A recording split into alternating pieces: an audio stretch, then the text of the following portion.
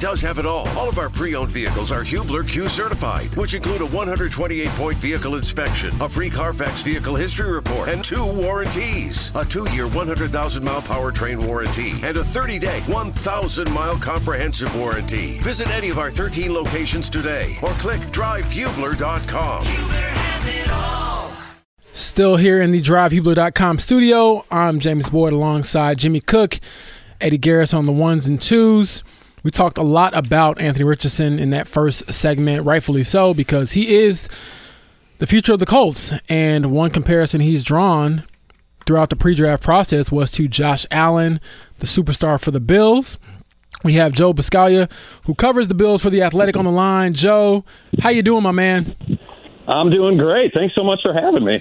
Thanks for coming on. I shot Joe a text, and he responded in like 2 minutes, and I was like, wow, that is efficiency right there. You didn't hit him in Slack? You sent him a text? No. Okay. The Slack channel allows me to stalk my coworkers and get their number right away so I can like skip a step.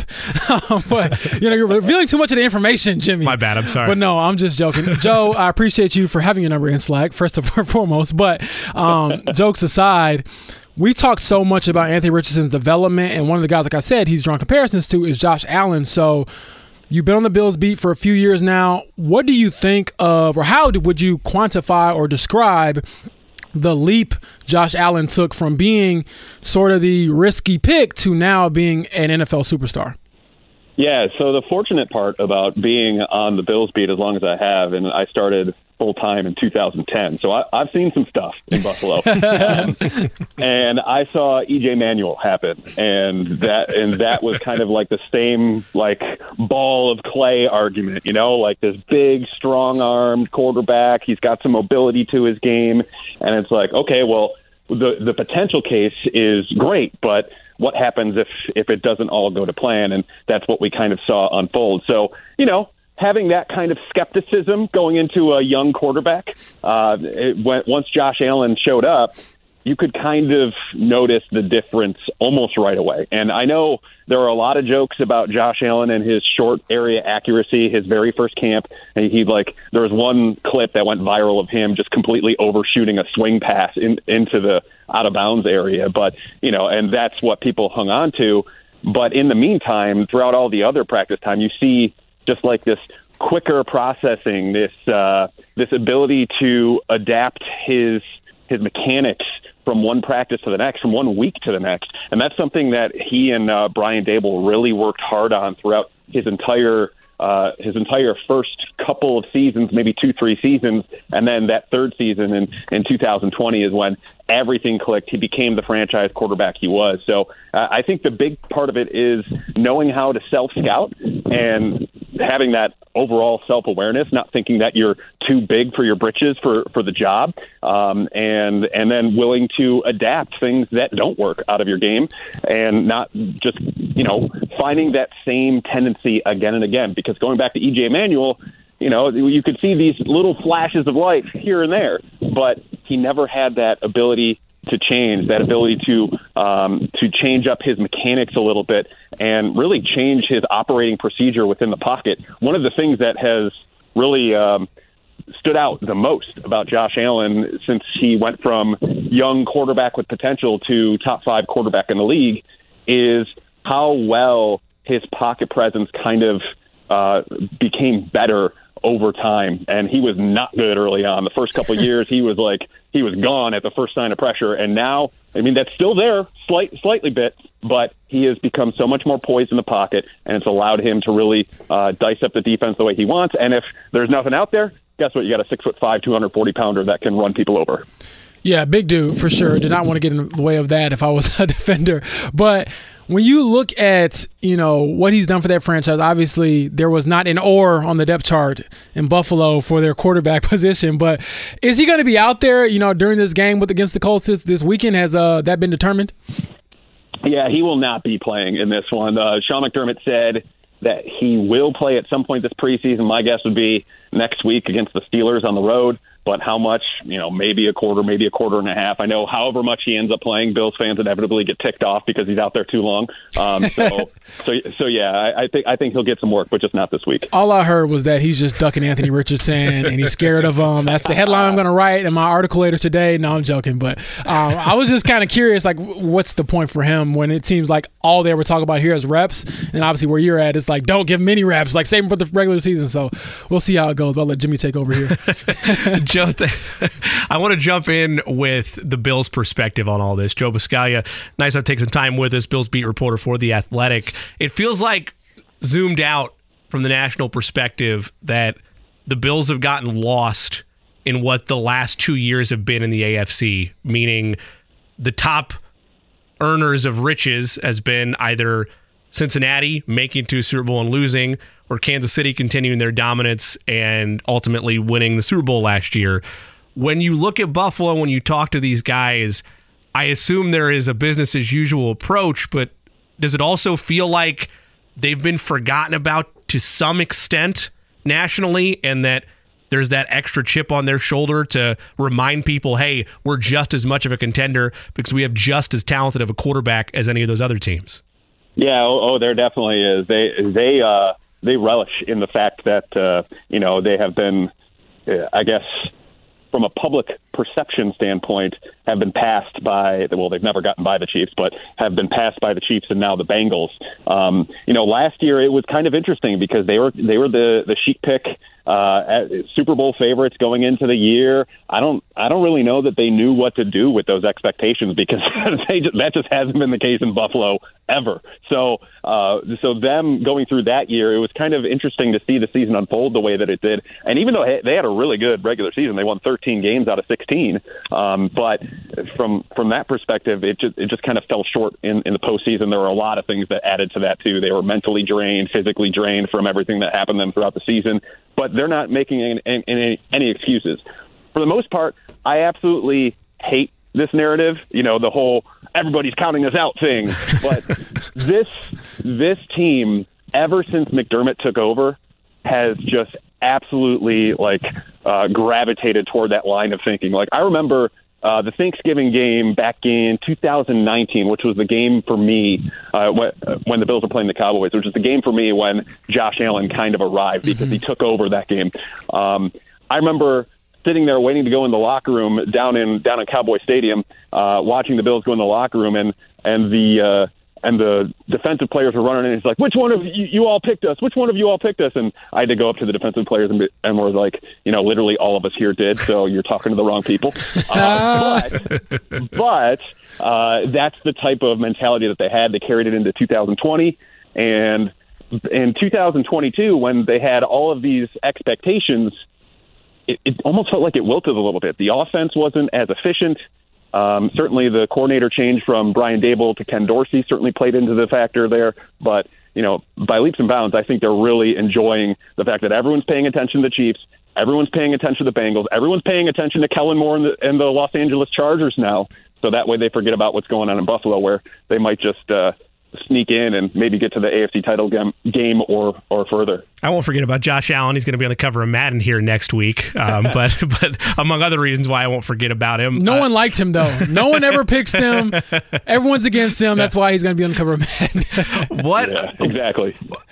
Whatever happened, obviously, he's ready to go, and it appears like it was a non-issue. But is there any residual effects with what happened with Stephon Diggs earlier in the year, or was that just a big nothing burger?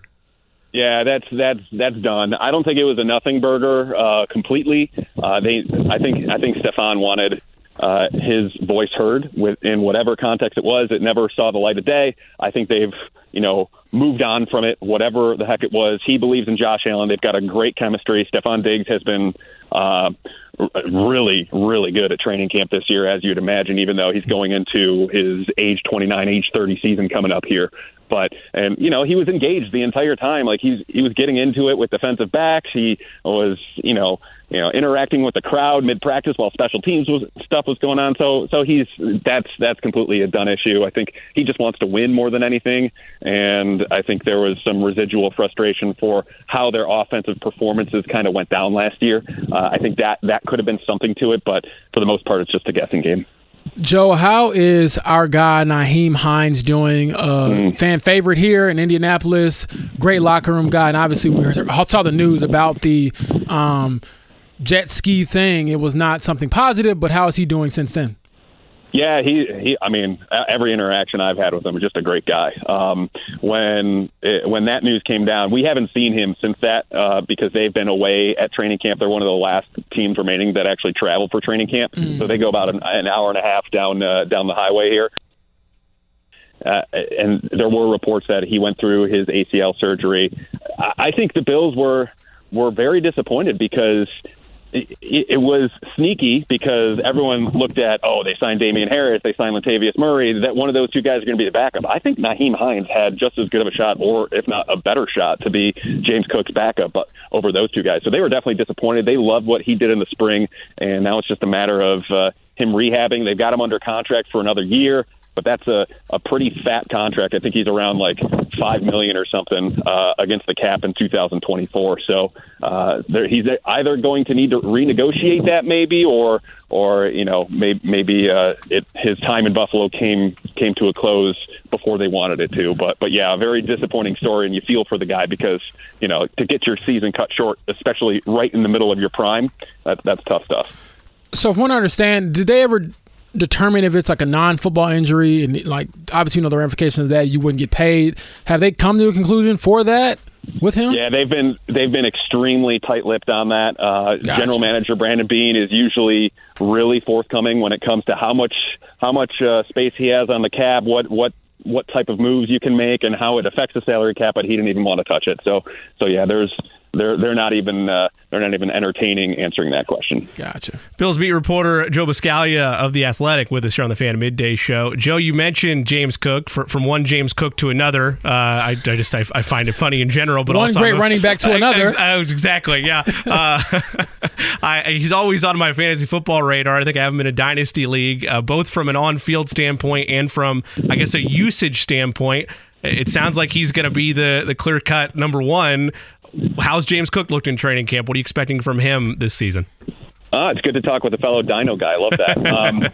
Yeah, James Cook to me is the unquestioned number one in Buffalo. I know Damian Harris was the big to-do, like I mentioned, because they signed him, but it wasn't really that big of a contract. I mean, you're looking at 1 year, $1.4 million in guarantees. Latavius Murray had, I think, a little over $800,000 in guaranteed money on a 1-year deal. They have been talking a big game about James Cook and how they believe that he has the potential. They want to see a step from him. That was a challenge basically Sean McDermott gave to him in the spring workouts. And then to open up training camp, offensive coordinator Ken Dorsey used the term 3-down back when talking about Cook's potential. I think what he gets kind of pigeonholed into is the thought that he's this small running back and he can't do it because he's under that 200-pound threshold, which even though he's like, 199, 198 or something like that, they like his in-between the tackle running style because he can, if he hits the right hole, which has been an ongoing process for him from his rookie year, and that's what he got better at as the year went on last year. If that starts to pop, then he's going to be a really big piece of this offense. Of course, the pass catching stuff. Not only is he, the dump off guy, and that's a big thing. Like Josh Allen usually doesn't target his running backs within the game, but James Cook is not Devin Singletary. James Cook can get down the field. There was one play last year, I think he wiggled free on a improvisational play from Josh Allen and wound up bringing in like a 40, maybe 45 yard gain. And it was a beautiful catch. He was running around like a receiver.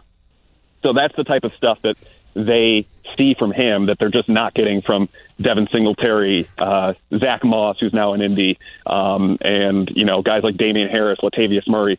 Like that, James Cook is the only one on this roster with that skill set. So I think they're pegging him to be a significant contributor this year, the unquestioned starter. I would not be surprised if he's somewhere between 60 to 65% of offensive snaps this season, barring injury. Joe, last thing I'll ask before I let you go, Got to ask about Damar Hamlin. How is he doing? Rodney Thomas II is one of his best friends. The Colts safety spoke very highly of him when he was going through this whole ordeal, and then spoke highly of him again when he came out on the other side and obviously returned to football. So how has he looked, and will he play Saturday? Yeah, we don't know yet. They've been kind of tight-lipped with that just because they don't want to throw expectations on him. But what I will tell you is Damar Hamlin has been out in practice participating as a full participant every single day that they've had a training camp practice, whether it's full pads, shells, whatever the case. He's been out there. They put him out in team drills. He's gotten a couple stud big contacts and no tackles just yet. So maybe that's the next stage of his reintroduction to professional football. But yeah, I think as long as I would anticipate that as long as he doesn't have like a setback and he just doesn't feel ready, then I would anticipate him playing. How much playing time he'll get, whether or not he'll be on special teams, big TBD there. But yeah, he's done everything they've wanted to see from him, and it looks like there's no residual yet. But as we know, progress is never linear when it comes to something mental, and so they're just giving him the time and space to be able to get to that spot when he is most comfortable. Gotcha. Well, look, Joe, I really appreciate it. I will not be making the trip to Buffalo, so you can do all the work for me instead. But thanks for coming on, man. I'll talk to you soon. Sounds good, guys. Thanks for having me. All right, that was Joe Buscaglia, who covers the Bills for The Athletic. Life is so much more than a diagnosis. It's about sharing time with those you love, hanging with friends who lift you up, and experiencing all those moments that bring you joy. All hits, no skips. Learn more about Kisqali Ribociclib 200 milligrams at KISQALI.com and talk to your doctor to see if Kisqali is right for you. So long live singing to the oldies, jamming out to something new, and everything in between. Hey fam, I'm asking for your support. Help us raise money for St. Jude's Children's Research Hospital. Families never receive a bill from St. Jude for treatment, travel, housing, or food, so they can focus on helping their child live. By pledging just $19 a month, you're helping St. Jude give every child with cancer a chance. Help St. Jude save lives. Call 1-800-411-9898. That's 1-800-411-9898 and become a partner in hope today. Still here in the DriveHubler.com studio, I'm James Ward alongside Jimmy Cook, Eddie Garris on the ones and twos. We'll have Doug LeMarise on the line here soon, covers the Buckeyes for the podcast, and he's on the line now. Doug, how you doing? I want to talk about transition before we get into all things Big Ten, but you've turned into a full podcaster on me, so how's that life treating you? Yeah, it's strange. I worked at Cleveland.com and the Cleveland Plain Dealer for 18 years and covered Ohio State and writing a lot of stuff and started a podcast there in 2015. And then, like you said, I'm podcasting full-time. We have a YouTube show, podcast on The Podcast, if you can find it anywhere you find podcasts or on YouTube. But I always say, talking's easy, writing's hard. So I'm not too sad to be doing mostly talking now. That's awesome. Happy for you, man. And obviously, you stayed put. You're not switching beats or anything like that. So we'll start at the top with, the Big Ten realignment, a lot of the things going on with expanding the conference and the state of college football. And as you know, covering the Ohio State, the Buckeyes, they're always in that conversation when it comes to top-tier programs. So what has been the reaction around Columbus to the conference expanding, and obviously knowing that whatever happens, Ohio State, for better or worse, usually for better, is going to be okay because of how potent their football program is? Yeah, I think initial reaction is sort of like, man, what? Like, the Ohio State football team and all these other sports are going to have to be flying to Oregon and Washington to play games. But I do think people have come around on it, and I do think that there is a belief, and I think this is right, that the Big Ten's getting stronger when you think about what Oregon and Washington offer as football programs right now, and of course what USC is going to bring to the table as a football team, the success that Michigan is now having. Penn State, I think, is lined up for a really good football season. Wisconsin's, I think, trying to elevate, and Ohio State is still being Ohio State. I covered this conference for a long time in the 2000s, 2002 through 2010 or so, where it felt like nobody could challenge Ohio State. And the conference is so much stronger than it used to be.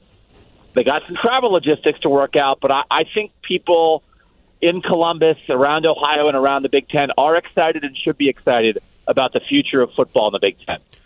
Doug, how much credit and praise, both from Ohio State fans and Big Ten fans as a whole, goes to the conference and the presidents for having this forward-thinking approach the last couple of years, realizing that it's either be the hunter or become the hunted. And I don't know if it would have gone this drastic the way it did for the Pac-12, but there's probably an alternate universe where maybe the Big Ten is floundering around right now if they would have been passive, if they would have sat by.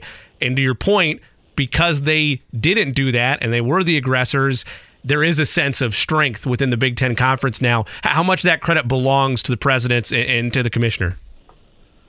Yeah, I do think they've worked together pretty well. And as you guys know, Gene Smith, the Ohio State athletic director, announced this week that he's going to retire next summer. Mm-hmm. And I had an interview with Gene Smith. It's available on the podcast feed where I asked him about that. Could there have been a world where the Big Ten's the one that broke up? Right? Sort of what you're talking about here. Why did it evolve this way? And I do think enough people care about college sports and college football in the Midwest that that's a little hard to picture.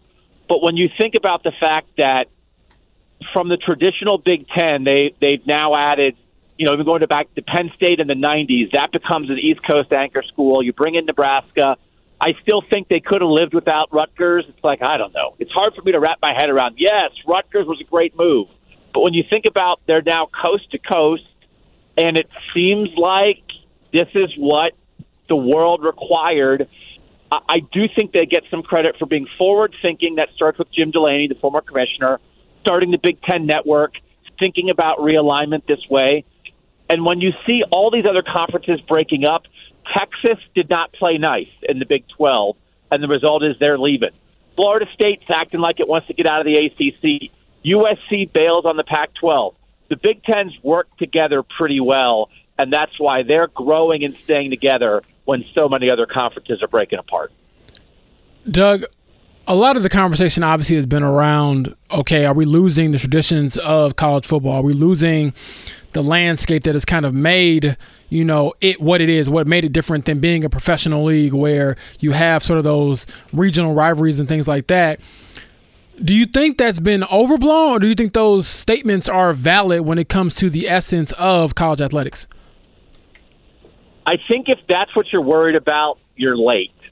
That's what I said. Oregon and Washington coming to the Big Ten is not the time to get worried about that. This is a USC UCLA to the Big Ten conversation, because that began the death of the Pac-12. This is a Texas and Oklahoma going to the SEC conversation. We can go back to an ACC that now includes Boston College and Pitt and Syracuse in a league with North Carolina and Virginia and Miami and Florida State. Where were you then? Right? If that's where you are right now, I don't know what to tell you, man. You missed it. You missed the time to complain. And so the thing that I've been trying to focus on is if we really go through all the individual football programs, and listen, I've been saying all the other athletes that play all these other sports that don't make money, they do still matter, and you've got to let them have normal college lives while they're playing sports, and they have to work out these travel logistics. That is not nothing. But if you really think about the football fan bases and you run through the 69 teams in the Power 5 right now, how many are really going to be worse off in the new world? Utah, Arizona, Arizona State, Colorado, and the Big 12, they'll be better off, I think. I think in the end, the 4 Pac-12 teams coming to the Big Ten, they'll be better off. I think Oregon State, Washington State, if they land in some kind of league that combines with the Mountain West, they don't have to compete with USC anymore. I think they'll be better off. I think a lot of places, in the end, yeah, you're not playing the team down the street quite as much, but I don't think it's as dire as a lot of people in the last couple of weeks have been making it out to be. I actually think it has a chance to be really good in the end for college football. Doug Lesmerises with us, covers Ohio State on the podcast network. Always appreciate him making some time with us. Doug, this might be far-fetched.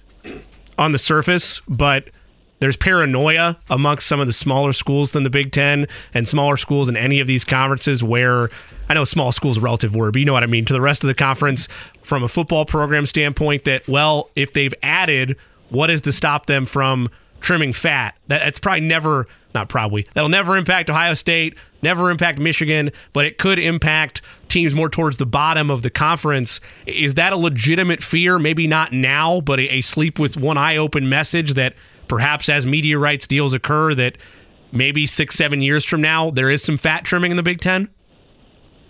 So I think two things on that. One is I still don't think teams want to play 12 slobber knockers on their regular season schedule. The big dogs, I still think, want some little dogs on the schedule because you don't want it to become the NFL where every game's a coin flip. So I think that still is part of a holistic conference that when people talk about are we going to get to a world where there's a 30-team mega conference at the top, I don't think Ohio State wants to play Michigan, Penn State, USC every week. They still do want to play some Purdue's and Northwesterns in Illinois, right? So I don't think we'll get there. But the other thing is Purdue, Indiana, Northwestern, Illinois, Minnesota, all those teams every day should be down on their knees thanking the football gods. Wait. I'm an Illinois grad. Hold on. I'm joking. I'm a Northwestern grad. Everybody, I'm an IU grad. Got to live in reality, baby. Count the money while it's there. If you want to sleep with one eye open, but you should be thanking your lucky stars that you're not Washington State and Oregon State and Cal and Stanford already. Because these are the big dogs in the Big Ten who are driving this TV money, and they share it equally. And so Northwestern and Illinois and Indiana and Purdue and Minnesota already have more money coming in than they ever really have right to think they should get. So take it for as long as you get it, and if it changes someday, man, you had a good run. But I don't think it's right around the corner that the Big Ten's going to start booting people out or breaking off, because I still think they want a holistic conference top to bottom. That's true. That's fair. I will say this. I don't know how much time you've had to look at the ramifications for the rest of the sports, but do you think about that, or have there been conversations around campus, around Columbus, where the non-revenue sports feel like, hey, what the heck? I didn't maybe, sign up for this, and I'm not going to be treated as great as the football players and the basketball players, where I might not be able to have, chartered flights and things like that if I'm playing softball or volleyball or on the swim team, things like that. Yeah, it's real. I mean, there are a lot of conversations around that. And again, when I was talking to Gene Smith about this, I don't know, just because Washington and Oregon are in your conference now, does that mean that every non-rev sport has to play Oregon and Washington in a regular season? Why is that? Why do you have to do that? Yeah, you'll have a conference tournament at a neutral site. You can chase a conference championship before you get to your postseason. But I don't think we have to live in that world. But they're talking a lot about logistics of making West Coast swings. Do you maybe have neutral site jamborees where you have a couple teams go somewhere and meet each other and play multiple teams?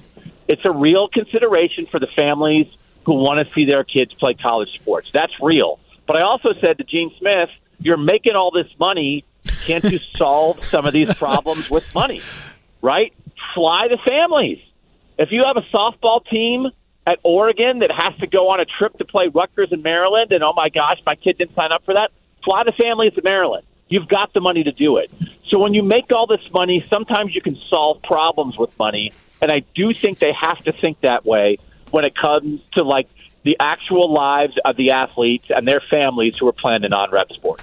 Well, Doug, I need you to argue on behalf of me in all aspects of my life when I say I need more money, because money would solve a lot of issues for me. I've never complained about a free flight, so that definitely would go over well, I would assume, with a lot of different fan bases and different family members for sure. Getting back to, I guess, the football side of it, though, from a competitive standpoint, how much do you think they'll enjoy getting these sort of bouts with teams they normally probably wouldn't see, during a regular Big Ten schedule? You get a chance to see USC, early in the season potentially. You get a chance to see UCLA. What do you think of those matchups and having those types of, I don't know, say rivalries, but just new tension, new animosity to kind of see where you're stacking up? So I think it's good. I think people have to let go of their definition of conference, right? People are going to be wound up. How can you have a conference when you don't play everybody? It's like, listen, man, it's just a TV network. It's all a TV show, right? So all this really is getting on the same TV contract. So you're not going to play everybody all the time. I do think they can work out a schedule pretty easily where everybody in the old Big Ten winds up making one West Coast trip a year, that I think you end up playing, right, 2 of the 4 of UCLA, USC, Oregon, and Washington every year for everybody else in the Big Ten. One's at home, one's away. You're not going to have Rutgers and Maryland and Indiana and Purdue making 3 West Coast trips in a year. So the people who are panicked about the travel for football, I don't think it's a huge deal. And then I do think in a world, when you had East and West, Ohio State played Rutgers every year. Rutgers stinks. That's not fun. So now Ohio State doesn't have to play Rutgers every year. Also, Rutgers doesn't have to play Ohio State every year. So you spread it out a little bit. You keep the rivalries that matter most. Old Oak and Bucket, Illinois Northwestern, Ohio State, Michigan, of course. You keep those every year. And then everything else, you got some new faces. You got some good football teams. I think it's good. Again, if you run through the fan bases, I think you are getting more good than bad with these changes. And, yeah, you might get a West Coast game every now and then, but it's not fundamentally shifting, I think, the logistics of football fandom for the Big Ten. Doug. Life is so much more than a diagnosis. It's about sharing time with those you love, hanging with friends who lift you up, and experiencing all those moments that bring you joy. All hits, no skips. Learn more about Kisqali Ribociclib 200 milligrams at KISQALI.com and talk to your doctor to see if Kisqali is right for you. So long live singing to the oldies, jamming out to something new, and everything in between. Hey fam, I'm asking for your support. Help us raise money for St. Jude's Children's Research Hospital. Families never receive a bill from St. Jude for treatment, travel, housing, or food, so they can focus on helping their child live. By pledging just $19 a month, you're helping St. Jude give every child with cancer a chance. Help St. Jude save lives. Call 1-800-411-9898. That's 1-800-411-9898 and become a partner in hope today. Clay Maurice with us, host of the podcast covering all things Ohio State and a longtime reporter of all things Ohio State athletics. Doug, it appears, at least from afar, from both your reports and other beat writers on the Ohio State beat, that good little quarterback battle for Ryan Day between Kyle McCord and Devin Brown. Any clear-cut answers there just yet? Obviously, still plenty of time to figure it out, but what's the pulse in Columbus on who will be QB1 for them by the time that matchup against Indiana arrives in a couple weeks? So McCord's a year older. He's in year 3. Brown's in year 2. That's been the edge the whole way, right? Like, they're not exactly equal because McCord's been around longer. We did get to watch the second practice that we've seen. We were there for practice 1, and then we watched it this morning. They have a scrimmage tomorrow that Ryan Day has been pointing to as sort of a defining scrimmage of the preseason. That's how it works every year.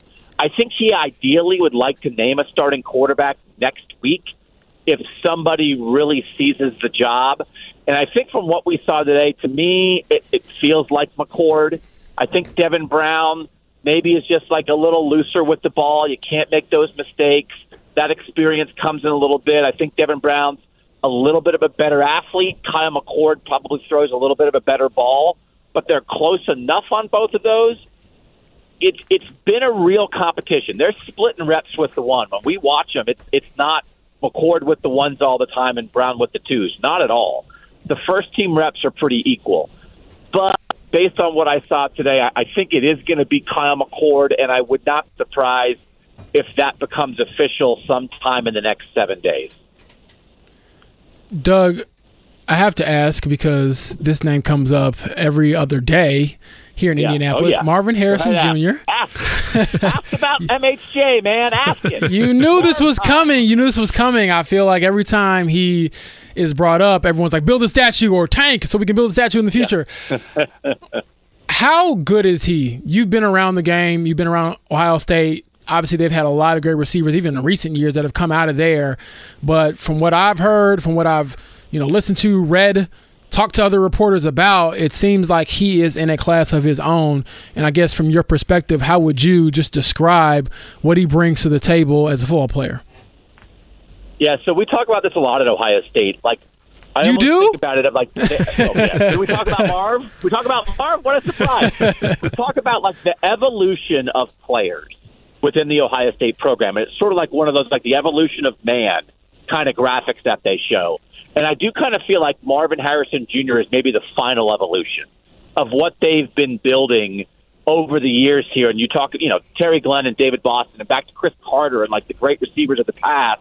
But then even, Terry McLaurin out of Indianapolis, and then what they've done lately with Jackson Smith and Jigba and Garrett Wilson and Chris Olave. He's bigger than them. He works harder. He works as hard as any Ohio State player I've seen in 18 years. Michael Thomas, who briefly maybe was the best receiver in the NFL before he got hurt in New Orleans, he's the nephew of Keyshawn Johnson. He fought like a pro at Ohio State. Michael Thomas was different. And when he got to the league, you saw that. Marvin Harrison Jr. thinks like a pro at Ohio State. I think when he gets to the league, he's going to be different. He wants to work on yards after the catch. They're going to play him all over the field this year. He's going to be in the slot a little bit. So I think he's had a chance to be a little more of an explosive playmaker after the catch. But in terms of route running, hands, going up and getting the ball, being physical, I think he's the best that Ohio State has seen, and that's been the best receiver room in the country. So everything you hear is legit. I think defenses are going to try to stop him, but I don't think they'll be able to. And I think he's the best receiver in college football and will probably be the best receiver that Ohio State's ever produced. I know I'm pressing the fast forward button multiple weeks here, and it's a very tough question to answer, but I have to ask it selfishly on my own accord. Ohio State favored by 7 against Notre Dame on September the 23rd. Are we going to see, in your mind, let's say injuries are off and everything plays out for both these programs, will we see as competitive of a ball game as we saw up at Columbus last year? Yeah, I think there's a real chance for Notre Dame in that game because, again, I can probably count on one hand regular season games in the 18 years that I've covered Ohio State where the opponent had a better quarterback than Ohio State. Regular season, right? We're not talking about Deshaun Watson in the playoff. And it's possible that in that Notre Dame game with Sam Hartman, Notre Dame will have that. Sam Hartman, I think, has made 40-plus career college starts. Ohio State starter will be making his 4th career start probably in that game. Kyle McCord started one game. It might be 5 for him. So you think about that. Notre Dame has awesome tackles offensively. Ohio State has real questions at offensive tackle. I feel like Notre Dame feels good about the way that it can defend the pass with some of the guys in its secondary. I think that's a game. I think that's a real game. Nothing to be taken for granted there. I thought Marcus Freeman and Notre Dame had a great game plan a year ago in the opener. And so that is not a sure thing. And there are 4 games on the Ohio State schedule this year that are not sure things. That's more than usual. Normally you can look at Ohio State's schedule and be like, I see 9 or 10 wins guaranteed. With Notre Dame, Penn State, Michigan, and Wisconsin, I think I see 4 real games for them. And I'm very excited for that game in South Bend because I think Notre Dame has a real chance. Season opener is at Indiana. How much are they going to beat Indiana by? I was going to say, I do not think Indiana has a real chance in that one. So I will not go down that road. 50. I don't know. Like they've got to see what they have in that game. And I know, like, we joke about it over here, but like also not actually joking. Justin Fry is Ohio State's offensive line coach. He's in year 2. He came to Ohio State to learn how to be a head coach. He's a former Indiana offensive lineman. And so we are on Justin Fry, future Indiana Hoosiers head coach watch. And depending how many, Ohio State wins by in that game, maybe that watch will become even a little more interesting. But yeah, that's, the year was 15, right? Where Indiana gave Ohio State a real game and came down. Indiana's throwing a pass in the end zone on the last play of the game. I picked Indiana to win that game against Ohio State. So, like, I am not always doubting the Hoosiers. I just am doubting them now. I'll just have to get a little sneak dig on there for Jimmy Cook because, Illinois is a football powerhouse now. Yeah. I mean, look, I understand. Top 5 pick in the draft. I understand that Doug is slightly joking when he throws 50 out there, but Ohio State's favored by 28.5. So if there's legitimate confidence behind 50, then I guess take 28.5 to the bank if you're listening. Oh, yeah. No, I'd take that 28.5 right now. For sure. Give 28.5. 28.5 for Ohio State. Yeah, no, they're going to – that's much more like a 51-3 kind of game. For real. Not joking. For real. Oh, my goodness. Well, look, I appreciate you coming on, Doug, and spending some time with us. We'll have to end on a better note, I guess, next time. Maybe not upset Listen, Jimmy. Man, you brought up Indiana football. If you want to end on a better note, don't end with an Indiana football question. I'm going to let you walk out of this. I was going to say, look. You got to figure out how to land a plane. Hey, look. Hey. I might have got in too deep. I'll probably get stoned whenever I leave the studio today. But, Doug, I appreciate you coming on and in all seriousness breaking down what it means for the Big Ten. And as I've said, as an Illinois grad, even the IU folks, Purdue folks will thank our lucky stars that they're not on the outside looking in when it comes to a lot of this changes. So you keep on podcasting, my friend, and maybe I'll give up these words someday myself. We'll see. Sounds good. Thanks for having me, fellas. Thanks, Doug. All right, that was Doug Lesmerises, covers the Ohio State Buckeyes for the podcast. I didn't need that. Just once was fine. Life is so much more than a diagnosis. It's about sharing time with those you love, hanging with friends who lift you up, and experiencing all those moments that bring you joy. All hits, no skips. Learn more about Kisqali Ribociclib 200 milligrams at KISQALI.com and talk to your doctor to see if Kisqali is right for you. So long live singing to the oldies, jamming out to something new, and everything in between. Did you know St. Jude has one of the largest pediatric sickle cell programs in the country? St. Jude freely shares the discoveries they make, and every child saved at St. Jude means doctors and scientists worldwide can use this knowledge to save thousands more children everywhere. Join me today in helping to fight sickle cell disease by becoming a partner in hope. Call now 1-800-411-9898. That's 1-800-411-9898. Eddie playing jams throughout the day. Podcast the audience. Dilemma by Nelly featuring Kelly Rowland. It's a jam. It is. All I think about is KB. There you go. KB joins us here on the Fan Midday Show. A lot to cover here. But first, KB, me and James looked at each other. We saw that looking back at that song came out in 2002, 21 years ago. And it's not the first time it's ever happened, but it's one of those, like, we looked at each other and like, man, like, it's a long, long time ago. Well, KB was like 30 at that point. Right? Exactly. Whoa, come on now. Whoa. That's where I'm going with this. Kev, what was the first, or what was one of the songs, if you can place it, where you looked back at when it was released and were like, oh my God, that was decades ago? Are we looking at a Soulja Boy song? Boy, well, it's a funny story, Eddie Garrison. I went to a Soulja Boy concert at IU my freshman year. Part of the appeal, outside of the 3 Soulja Boy songs that I knew, was you also got a free T-shirt for going to the concert. Nice. And boy, which, I guess free. It kind of shows you how they can scam you when you're a college freshman. I think it was like a $20 concert ticket, and then boom, oh, you said T-shirt? Hell yeah. I mean, that makes that ticket worth $80 as far as I'm concerned. So yeah, Soulja Boy would be up there. When you started playing the song, first I got a little nervous. I'm like, where are we going with this intro here? And then it did cross my mind. I'm thinking, boy, I kind of wonder what year that was. And James Boyd, I was 13. Thank you very much. I didn't mean to age you that much, KB.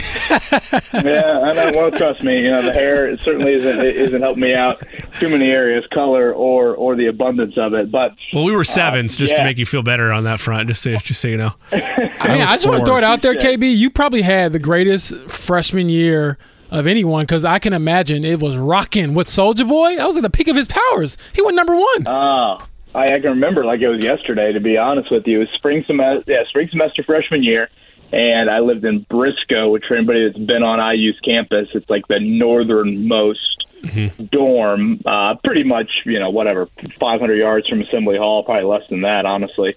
And it butts up to what used to be the tailgate fields. I'm sure that's not the politically correct term to describe them anymore, but it butts up to all those fields, and that's exactly where Soulja Boy had the concert. So, yeah, freshman year of college, that was a hell of a time, man. And now I want to listen to some Soulja Boy. Can you crank that on Wish TV when you But look, Anthony Calhoun would give me if all of a sudden, with how this Colts season might look in December, we might have to break up. Oh, man. That might be the most normal thing that happens with how this season might unfold with. Oh, man. Kev, there's a lot of different areas that I want to go through this conversation, but obviously big changes around here on The Fan. It was announced formally on Kevin and Query today, and also a press release, of course, on 1075thefan.com. That a couple shakeups here on the Midday show. Query and Company is going to take over as Jake shifts over, and they move through that process. And then, of course, for you, which it's a bittersweet moment, I'm sure, for both you and Jake, because we've thoroughly enjoyed Kevin and Query and what you and Mark Dykton have built, but now it's going to be the wake-up call with KB and Andy. Take me through the lead up to this announcement, and then what's next week going to hold for you guys? I know it's not like it's been a decade doing shows together, but I'm sure there will be some unique aspects to the final week of that iteration of the show. Yeah, I appreciate you giving me a chance to chat about it for those who missed the show earlier today. I'd say first thing, I am thrilled that by all accounts, it sounds like it'll be you and Jake through that first week when they do start the Query and Company. I think you deserve every opportunity that you've earned and continue to get those opportunities. So I'm very happy to hear that. Thanks, man. I appreciate that. And then I guess secondly, I don't. Yeah, I said this today. I'm not a big change guy. I'm probably a naturally risk-averse human, and it feels like, and I think Jake would agree with this. It's probably taken a little bit of time for us to really find our stride, and I don't know. It sounds a bit selfish and a bit egotistical to say it, but I do feel like we have kind of found a really nice niche, and I hope it's a good listen. I feel like we do complement each other pretty well. So there is an emotion that, there is just a little bit of a bummer. And I'm like, oh man, is it going to take a long time to create that with Andy? But, everything I heard about Andy Sweeney and from chatting with him, seems like a great individual. Certainly is a guy that I think will bring some strong opinions, which, I guess that's kind of similar to Jake as well. But he wore a lot of hats down there with ESPN Louisville from a programming standpoint, running the show there. Obviously, from a host, I've been, I've listened to his show. He's a really talented guy. And when you're in a Louisville market, I don't think you're that far away from our market, whether it's collegiately, certainly, but even the pro sports teams, from no NBA team, and they actually air Colts games down there. They are an affiliate of ours coming on game day and everything. So I'm really looking forward to that aspect of it and learning from him, because he's got a ton of experience, again, wearing a lot of different hats. And I think Jake has kind of helped me grow as a host, and hopefully Andy will do the same. And strictly from a station standpoint, I do think it's something that makes some sense, because Jake certainly is a very established voice and brand in this market. And from that end, I think it makes some sense to spread that out. Yeah, we're really looking forward in general to getting the opportunity to work with Jake from noon to 3, and I can't wait to see what all unfolds and what that becomes and what he's able to turn it into. For next week's shows, is there any, looking back at what you guys have done the last 2 years, guests that we really need to have on the show, and is Joey Chestnut on that list? Duke's Mayo. That is a great question. I think when we made the announcement at 9 a.m. today, I would have to guess that Mark Dykton played 67 animal sounds or Jake Query slip-ups via audio. I think he actually slid in one or two of mine. I'm thinking, wait a minute, we're still working together, man. So I wasn't really following that, but I'm sure Mark will continue to empty out that library over the next 5 days. I think Andy's going to join us for a bit. I don't know how often he will be there. We'll obviously be up at Grand Park for our final camp-related show. That'll be on Tuesday morning, night practice Wednesday, Thursday. And then I am looking forward, a week from Friday, not only obviously to be on with you per usual, but being out there at the back nine and getting a chance to talk with listeners, because, again, that opportunity doesn't present itself as much as it presents, John or, the ability to do a lot of remote shows. And I think Andy will be out there as well. So I think that'll be a fun time to get not only get to know him a little bit more, but our listeners. But I have a feeling Jake will treat next week like the final has been given in the class 2 weeks early, and now the teacher expects you to behave for the final 2 weeks. And I'm going to go out on a limb and say that behavior will probably be a bit reckless. I was going to say, if it was anything like I was in school, as soon as that final is in there, everything else is off the books. I'm not doing anything else. You can forget it. But right at that point, we do have one big test. I guess preliminary test, a pre-exam, if you want to call it, preseason game for Anthony Richardson. What do you think of his opportunity to start? Number one, and number two, I guess the why behind starting him. Obviously, there was not a set in stone decision until Shane Steichen announced one yesterday. Yeah, I think, James, one of the bigger takeaways that I've had over the last 4 or 5 months is, obviously when they drafted him, the only thing they could do was, speak about Anthony Richardson. And, from the night of the draft, I mean, Shane Steichen and Jim Irsay probably more than any of the big three, throw in Chris Ballard, during that draft weekend, they were pretty adamant to being open to playing him, early in this rookie season. While, there's a lot of people, I think, maybe it comes from a little bit of an older school of thought that says, oh, no, you got to sit the rookie quarterback, particularly one with 13 starts. And if you look through the first 10 practices, certainly Richardson's taken the more starting reps, and now you're going to throw him out there against Buffalo's number ones, which, I know Buffalo is not going to have everybody out there, but this is still the second-ranked scoring defense in the NFL last season. So clearly their words and now their actions have kind of backed up. We're going to give this kid a chance to either show himself or simply just get exposed to some very, very valuable reps. And, Saturday starts I guess it's a 12-day period, if my math is right, where you're going to get 6 big-time evaluation points. And I say big-time for the month of August. Whether it's the 3 preseason games or the 3 joint practices, this is where, as Chris Ballard said at the start of camp, you can get a little bit of a truer evaluation mark on Richardson. So, again, it's not shocking to me based off what they said in the spring. I've always been an advocate for playing him early, and I think it also allows Anthony Richardson to kind of be himself. When he is in a camp setting, you probably see Gardner Minshew like 85 to 90% of himself. I would argue Anthony Richardson is like 50 to 60% of himself because you do have the red jersey on. You have a leg element to his game that Minshew just doesn't have to that degree. And now you take off that red jersey, and obviously there can be good and bad that come out of that. But I think more than anything, you're going to get just a little bit of a truer evaluation than what we've had so far through the first couple weeks at Grand Park. KB, part of that evaluation will be eluding pressure and actually facing real pressure, people who can actually hit you because you're not in the red jersey anymore. And Anthony Richardson said yesterday he's looking forward to that first hit because when he gets hit, he knows he's in the game. What did you think of that comment, considering the last guy who was here liked to get hit as well and obviously walked away from the game because the hits piled up?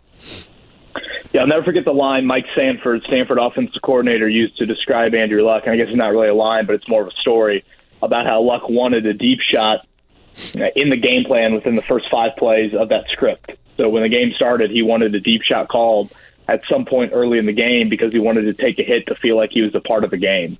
And felt like he was never really truly into the game until he took that hit. Sounds pretty crazy. Certainly it's a linebacker mindset. Obviously, we could go off on a 3-hour story about how that could and possibly contributed to Andrew Luck's career, stopping before the age of 30, but why would we rehash that? So, Richardson is a guy that I think he's got pretty good poise in the pocket. That was a popular thing the Colts liked out of him from Florida. So, yeah, I mean, anytime you have a quarterback that's going to hang in there and is going to be willing to extend plays and look downfield, you're naturally going to take some shots. And that fine balance, and I think Buffalo fans feel it with Josh Allen. Baltimore fans have felt it with Lamar Jackson. I mean, hell, I feel like, Jimmy probably feels it a little bit. Granted, Mahomes maybe doesn't take as many hits. It's the give and take. It's what makes these guys so unique and so rare and so dynamic. But you also certainly run the risk of those hits starting to pile up. So, that storyline with Luck was a huge one. I mean, remember how awkward he looked as a slider? It was so painful watching Andrew Luck try and slide in the open field, and I felt like maybe it was a joke, and then I thought for a second, this needs to be real. Like, the Indianapolis Indians have tweeted to the Colts that they've invited Andrew Luck to Victory Field to help learn how to slide because it was so off. Richardson's going to get to a point where those things are going to be more of a storyline, but I think for the first time in a long time, probably since Luck, you now have that element at quarterback where I even think back to that Monday night game with the Steelers back in the fall, and I don't think you classify Kenny Pickett as a runner by any means, but there were moments in that game where the Colts, I felt like, had Pickett bottled up, and he just made a couple of plays with his leg, and they don't even have to show up in the box score. It doesn't have to be a 20-yard scramble, and no one is better at that than Mahomes. Just the ability to slide a little, avoid the first sack, and boom, now you're making a corner have to defend from 3.2 seconds to 5.2 seconds. And that's when guys get tired, that's when guys get grabby, and can you create a play that is a big play? That is an element that I think Richardson will bring, and obviously the recent statues at quarterback have not brought that for the Colts. The Luck sliding thing always reminded me of former Cubs, former Red Sox pitcher John Lester and his struggles to throw to first. It's like that should be something that is just it's second nature and it should be an easy thing. But yeah, it always looked just painful or very awkward. And that's I'd forgotten all about that. Kevin Boda with us here on the Fan Midday Show. KB, are Colts fans right to fully trust Shane Steichen in the bringing along of Anthony Richardson? And the reason I say that, ordinarily you'd think, well, yeah, he's the coach, why wouldn't they trust him, is because this is his first year, this is his first real opportunity as a head coach, and I've been stressing all along that if you fail at your first opportunity, you basically got to start back on level one to get back up to being a head coach. He's not going to rush along what he thinks is his prize jewel at quarterback unless he really thinks he's ready. He's not the week one starter yet, but is it fair to say that there should be some level of trust that Shane Steichen has no pressure to start Anthony Richardson ahead of schedule, but he believes he has earned this opportunity tomorrow in Buffalo? Yeah, it's a great question in terms of has he earned it? I don't know if necessarily he's earned it, but I just think when you make that draft pick, when you make that commitment, what you're also saying is you are going to commit to seeing if he's ready before he's really ready, if that makes sense. Yeah. I hear people counter the play Richardson early from everybody says, well, he's not ready. Well, doesn't he need, in order to get ready, doesn't he have to play? Yes. At some point, you've just got to commit. And I think that's a really difficult thing to do, particularly as an NFL franchise. But I would think there are a lot of case studies, and you could probably say this about a lot of sports. But I would say football and quarterback would be near the top of the list of, guys that maybe their careers would have gone wildly differently had they been given more of an opportunity or even be put into a different environment. Okay, what if Peyton Manning and Ryan Leaf would have flip-flopped? What if Robert Griffin and Andrew Luck would have flip-flopped? I don't know. Maybe it all would have worked out in the same exact way, but maybe Leaf doesn't go down that full path, and maybe he does because, he's been very open about his immaturity and all of that. But it gets back to the other points of once you make the selection of Richardson, now the two most important things are support and development. And they go hand in hand, but that's kind of where we're at right now with it. And I think Richardson is wired in a way that, I don't know. I'm not going to act like I know the dude by any means, but in listening to him and talking to people that are around him in football-type settings, I think he comes across as a guy that can handle a lot of what is thrown at an NFL quarterback, which is a ton. I mean, hell, look at, what Johnny Manziel, and I know that documentary is probably a little bit fresh in my mind, but everything that he went through, and, his was probably a little bit more college-based.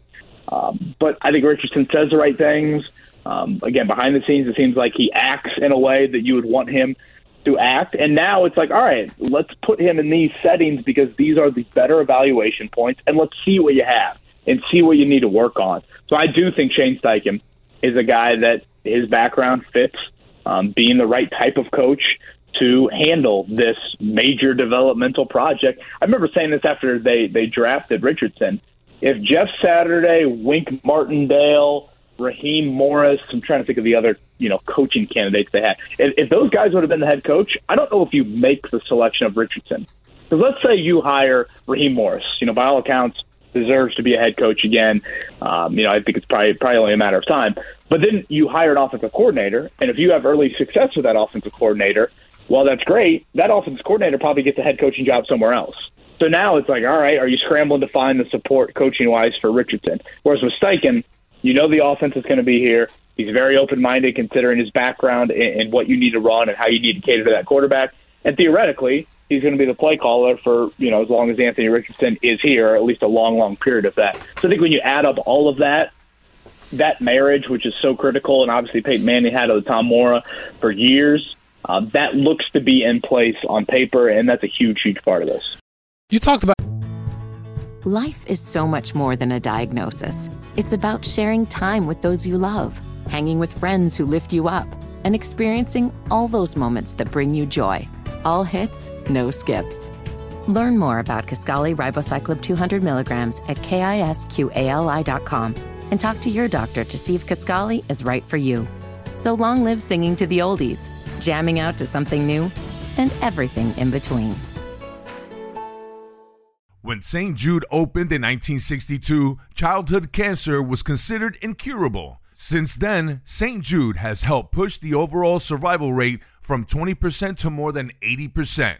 St. Jude won't stop until no child dies from cancer. Join me today in supporting St. Jude by calling 1-800-411-9898. That's 1-800-411-9898 to become a partner in hope. Your gift to St. Jude could last a lifetime. A little bit there. He's committed to calling the plays. So I know while this won't be like priority number one for us watching Saturday, that'll be Anthony Richardson, of course. I am curious to see how he calls the game throughout, that first team unit, however, long they're out there, because as much as we talked about it being Anthony Richardson's debut, it's also Shane Steichen's debut. So how do you see that unfolding? Do you think it's set in stone, KB, that he's just going to call the plays no matter what? Or do you think he could possibly be using this preseason game and even some of these early games coming up throughout the regular season to evaluate if he wants to stay committed to that? Because we've seen coaches say that at the beginning and then, kind of get hit in the face a little bit like, wow, I have a lot to do, going forward. Yeah, that's a good question. I don't think the month of August will deter him too much in that. I mean, right. James, I don't want to speak for you, but he strikes me as an uber confident individual and a very organized guy, by the way. Yes. Yeah, I mean, he is the quietest, cockiest dude I feel like I've come across in a coaching sense. I can just feel like if I were to say that to him behind the scenes, he'd look at me and be like, "Just trust me."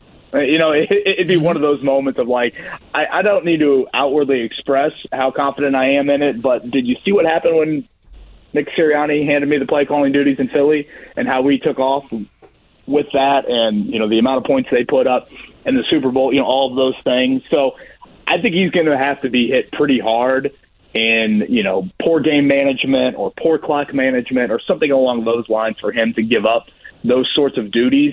I do think it's something you have to look at and you have to evaluate because the NFL game is so chaotic and the situational football of it can decide pretty much 70-80% of your games week in and week out. Very rarely do games turn into blowouts where you just check out in the fourth quarter. I mean, 2-minute situations and, red zone situations, field goal, fourth down, this, that. I mean, all of those debates, all of those things are going to be huge. And obviously he's got people in the booth to help him out with that. But I don't think the preseason has a whole lot to do with it. I mean, let's be honest with, Shane Steichen's going to walk into Buffalo and what is he? He's going to call 12 different plays the whole game. I mean, it's not like he's going to call a whole lot of different plays. Greg Rakestraw brought up the, turned it into an ice cream flavor analogy earlier today of this is going to be vanilla, vanilla, vanilla, even when, it's Richardson or Minshew or Ellinger. Maybe you do call a read option or two, but it's going to be your most basic sort of read option look. So, again, I don't know how much we'll get it here in August, but I do think as you get into the regular season, Sirianni, gave up the play calling, I think it was like 6 or 7 games into his rookie season. I do think knowing Nick, I think Nick Sirianni's a little bit more outwardly emotional. He is. And maybe that kind of got to him, and I think everybody can see that. Maybe that got to him a little bit, whereas Shane's a little bit more, I mean, he's emotional, but I think he can control it and a little bit more subdued in that manner with, expressing that. So maybe he will handle it a little bit better. I need Superman ice cream, by the way. That's what I need. Don't even I hope you get one on this Friday afternoon. Speaking of guys who are kind of fiery, Shaq Leonard is one of them. Would you play him through the preseason, KB, or would you just be like, hey, let's just continue to get you better, continue to get you reps in practice, and just start this thing during the regular season? I'm stunned that I'm saying this, because if we would have had this conversation 2.5 weeks ago, I would have said no way. I'd like to see him for a couple of series at some point over the next 3 weeks. I mean, from a workload standpoint, James, he's certainly upticked the 2 or 3 11-on-11 plays he was doing each practice to kind of start camp. So, let's say it's a 6-play defensive series. Maybe you play him for 3 or 4 of those plays. And I think it's just good for him to see himself on film in a game. He can kind of evaluate himself, because I think that's been a big thing in this process. And kudos to him, because 10 practices into camp, for me, the Leonard storyline now when we get back to Grand Park, and if he does play in any preseason action, has changed from how many reps he's taking, how often he's practicing, to what does he look like with those reps. Like right. We've gone from quantity to now judging quality, and I'm shocked that this early in camp it's already gotten there with Leonard. But the fact that he's done so much work, I mean, he's practiced every day, right? Unless I'm missing something. I'm pretty sure he's practiced every day. Yeah, he's been there every day. Yeah, and like practice, not like, oh yeah, he did just individual drills for the first 4 days of camp. Like actually did team stuff. I say you throw him out there for a little bit, and maybe it's a key evaluation point for the Colts. Maybe they look at him in a game setting and say, ooh, boy, I don't know about that. Let's now, week 1, the game plan for Leonard might not be the amount of snaps that we thought it would be. Or maybe it looks really, really good, and they feel like they can play him a little bit more in week 1. So, again, I'm stunned that I'm saying that, but, kudos to Leonard for already getting there. The Fan's own Kevin Bowen with us. You know him as Colts beat writer for 1075thefan.com, and of course of Kevin and Query, 7 to 10 a.m. here on The Fan, and soon to be the wake-up call with KB and Andy, with Andy Sweeney set to join. Last thing on the Colts front from me, KB, I understand that the phrase "weird week at camp" and Indianapolis Colts are synonyms at this point. Like, I get it, they're connected to the hip. But weird week, particularly on the running back front, with Kareem Hunt coming in and allegedly an offer being made, and then nothing coming of that. And then they went up with Jason Huntley instead as a depth move, I think. On the running back front, at least as you look out there at the free agent market, the Zach Moss injury and no JT, are they done adding bodies, or will we see more of that in the coming weeks potentially? It's a great question, Jimmy. I mean, they clearly seem to be looking to add bodies. I do find it interesting, how much of this is Jonathan Taylor related? Obviously when Kenyon Drake was brought in, I think a lot of that was the Zach Moss injury. Well, now it almost seems like they've gone another step. And I get it, Deion Jackson's a little bit banged up, but they've quickly kind of ramped up the need to go out there and find running backs. And obviously when you look at the healthy guys right now, it's a ton of inexperience outside of Kenyon Drake. But we will continue to get there slowly but surely in the coming days and coming weeks. But it just seems like we're starting to get a little bit more action on the Jonathan Taylor situation. And maybe the Kenyon Drake thing wasn't that, but I think the offer for Kareem Hunt is at least something. A healthy Zach Moss, by all accounts, is going to be ready in September at some point. It's not like he's going to be out for half the season. So if you're willing to bring in Kareem Hunt, you could look at Zach Moss last year and Kareem Hunt last year and think, boy, I maybe would rather have Zach Moss, considering the age, considering the familiarity with your offensive line. Contractually, he's just playing out the final year of his contract, and not to say that, I don't know, maybe Kareem Hunt wants multiple years on his deal, at the age of 28. To me, that's a bit of wishful thinking, but I don't know. There's a little bit more smoke with that, I feel like, than just a simple camp body. Yes, they are banged up at running back. There's no denying that, but I don't think Kareem Hunt, and you could make the argument Kenyon Drake, I don't think either of them would walk into a situation right now where a team's saying, oh, yeah, we might cut you at the end of camp. I would feel like both of them, especially Hunt, looks at it and says, no. If I'm joining a team, I'm joining a team to have a role, and that would be, some sort of rotational or a starter if Jonathan Taylor's, saga extends into the regular season. The JT saga. I feel like you have owned the JT beat so far, KB. For those listeners out there, KB makes sure to ask about JT pretty much every day. I feel like I've gotten 2 out of the last 5 days we've been out there. But you got a little bit more from Shane Steichen than I guess all of us anticipated yesterday when he was saying, kind of hesitated, but he did say, he should be back with the team next week. Did not say whether he would be actually practicing at some point before the preseason ends. But what is your take on the situation that now has got another layer to it because JT is not visibly present every day in his hoodie? Yeah, I guess I'll echo just a little bit of what I just said, James. I feel like we're starting to get to some finality with it. We'll obviously see how things play out next week. When they're up there for the final 3 days of camp, that's Tuesday, Wednesday, Thursday. So they only practice 3 times before their next preseason game. I can't imagine Taylor practices. I mean, maybe he does on Tuesday, but if you're Jonathan Taylor, and even if you're the Colts, would you want his first practice to be against another team? I mean, that's not a very controlled environment. And I might be getting way ahead of myself with even throwing that idea out there. So if you cross next week off the calendar, then you go to, I guess it'd be a week from Monday, right? It'd be the 21st. That's only a practice on the 21st, and then they head to Philly on the 22nd. So, again, you're with your own team 2 days after a preseason game. That's going to be a pretty light practice. And then you go to Philly for the joint practice. If he doesn't go on either of those 2 days, you've crossed off that week. So now all of a sudden, if you look even further into the calendar, you're 2 to 3 weeks out from the regular season opener. And by that point, for a guy that hasn't practiced in 9 months, you would think he's got to get out there. So that's where, again, I feel like we are starting to reach these points. Again, I don't have a great feel for one way or the other. I think there's real friction. I think there's both sides very dug in the sand on this. And I don't see this being a simple solution that we, wake up at, whatever tomorrow morning and it's, oh, yeah, Taylor, 3 years, $39 million. Everything's good to go. He'll be back at Grand Park on Tuesday. Deadlines typically spur action, but with this one, it's going to spur some action. I just don't think it's going to lead to maybe the Hollywood ending that, we thought was possible at the start of camp.